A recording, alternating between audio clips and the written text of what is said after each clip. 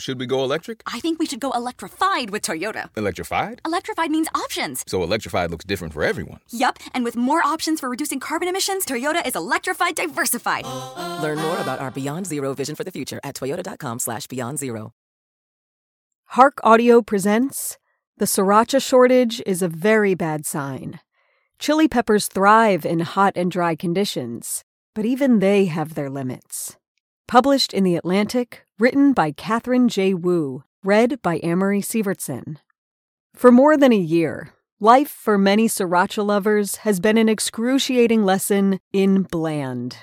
Shortages of red jalapenos, the key ingredient in the famous hot sauce, have gotten bleak, in particular for the ultra-popular version of the condiment made by Hui Feng Foods. Grocery stores have enforced buying limits on customers. Bottles on eBay, Craigslist, and Amazon are selling for eye-watering prices, as much as $50 or more. A few Americans have grown so desperate for their flavor fix that they've started pilfering the sauce from local restaurants.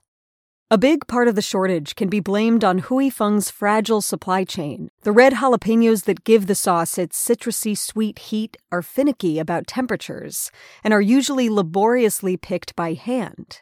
A huge portion of the peppers are also grown in particularly dry parts of northern Mexico, where many fields are irrigated with water from the Colorado River, itself a strained and highly contested resource. But all of that was just a teeing up, experts told me, for a final climatic blow.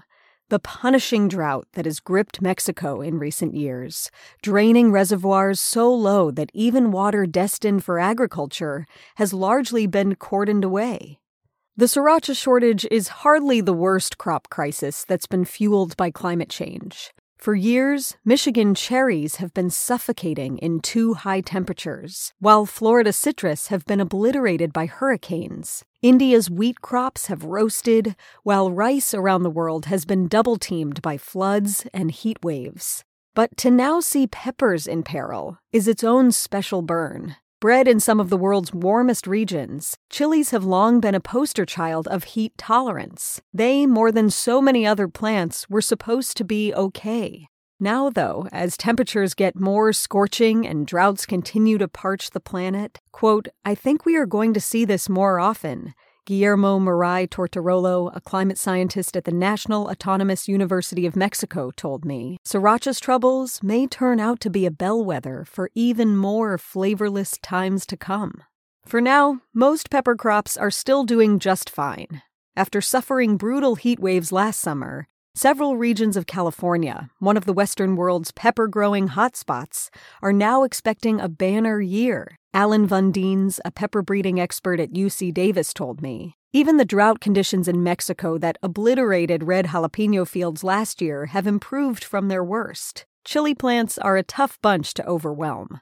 Quote, they're not happy unless your nights are above 60, and it's 80 or 85 degrees during the day, Vundines said.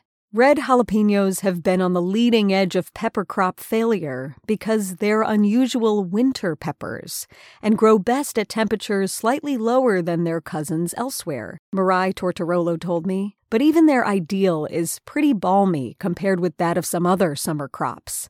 Tomatoes, for instance, are content at temperatures as much as 10 degrees lower than what peppers prefer, Vundines told me. Many chili breeders actually tend to prefer working around the upper limit of their crop's temperature range. Capsaicin, the chemical that imbues chili peppers with their tongue-tingling sear, evolved as a botanical defense mechanism, and peppers, quote, crank it up when they're under stress, Stephanie Walker, a chili pepper researcher at New Mexico State University, told me. Quote, we say to people, after a stressful growing year, we're going to have nice, hot, flavorful chili peppers coming out the other end. Some experts also think that water is best used judiciously for peppers, especially in the weeks before they're picked. Too much can dilute the fruit's flavor, so some farmers will opt for minimal amounts of irrigation. Stuart Allen Walters, a vegetable scientist at Southern Illinois University, told me. But past a certain threshold, peppers, too, will start to sizzle. Once temperatures reach about 90 to 95 degrees, pollinators stop visiting. Flowers start to die without ever producing fruits or seeds. And as good as a bit of water rationing can be for pungency, peppers, like any other life form, will die when they don't get enough liquid sustenance. The irrigation that sustains many pepper plantations can be a buffer when rainfall is scarce. But in times of extreme drought, those rations of water will end up curbed as well. Nor are peppers immune to the climate-related issues that are already plaguing other crops. The planet's gradual warming has cleaved many of the cold snaps out of winter, a problem for farmers who rely on the chill to pare back populations of weeds and of insect pests and the many diseases they spread. Quote, "It's crystal clear. We've seen a big uptick in viruses," Van Deens told me. Plus, heat waves and droughts can make plants more susceptible to blossom end rot, a disease that leaves the tips of fruits blackened and dead. And with little respite from the heat, laborers are more frequently finding themselves plucking peppers in dangerous conditions, Walker told me.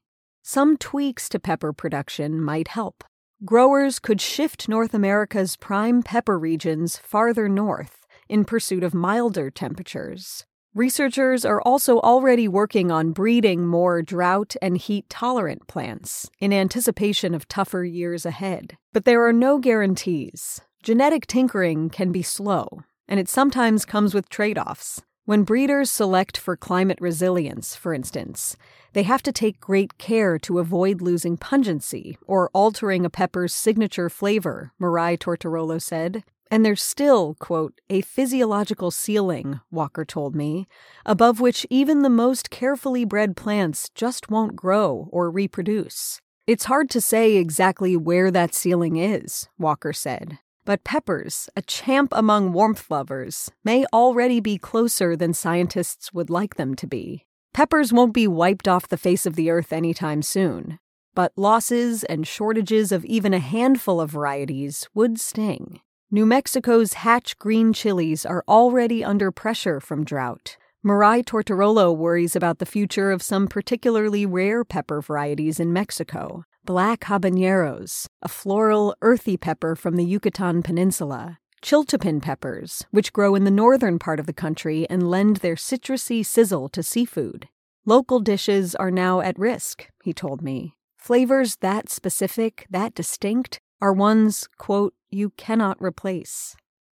That's the appeal of pepper products and their greatest vulnerability. Each is an homage to the chili variety at the center of its recipe, and true aficionados aren't usually keen on alternatives. The fermented sweetness of gochujang doesn't match the umami kick of sambal oelek. Tabasco can't scratch the same itch as Cholula. Even within the category of Sriracha sauces, many devotees of hui feng swear by the superiority of their favorite brand. It's not a problem consumers often run into with rice or wheat or even coffee. Quote, "If there's limited availability from one origin, there's usually an acceptable substitution from another," Craig Kraft, an agroecologist at World Coffee Research, told me. For peppers, though, losing a crop from the only hyper-local region in which it grows could tank an entire product line. The decline of any chilies will come with irony. The plants evolved a punishing spiciness that clearly inflicts pain on a variety of creatures, including us. Now, we're warming the world enough to torment them. If our hotter planet ends up being a less spicy one, it'll be because the weapon of heat has changed hands.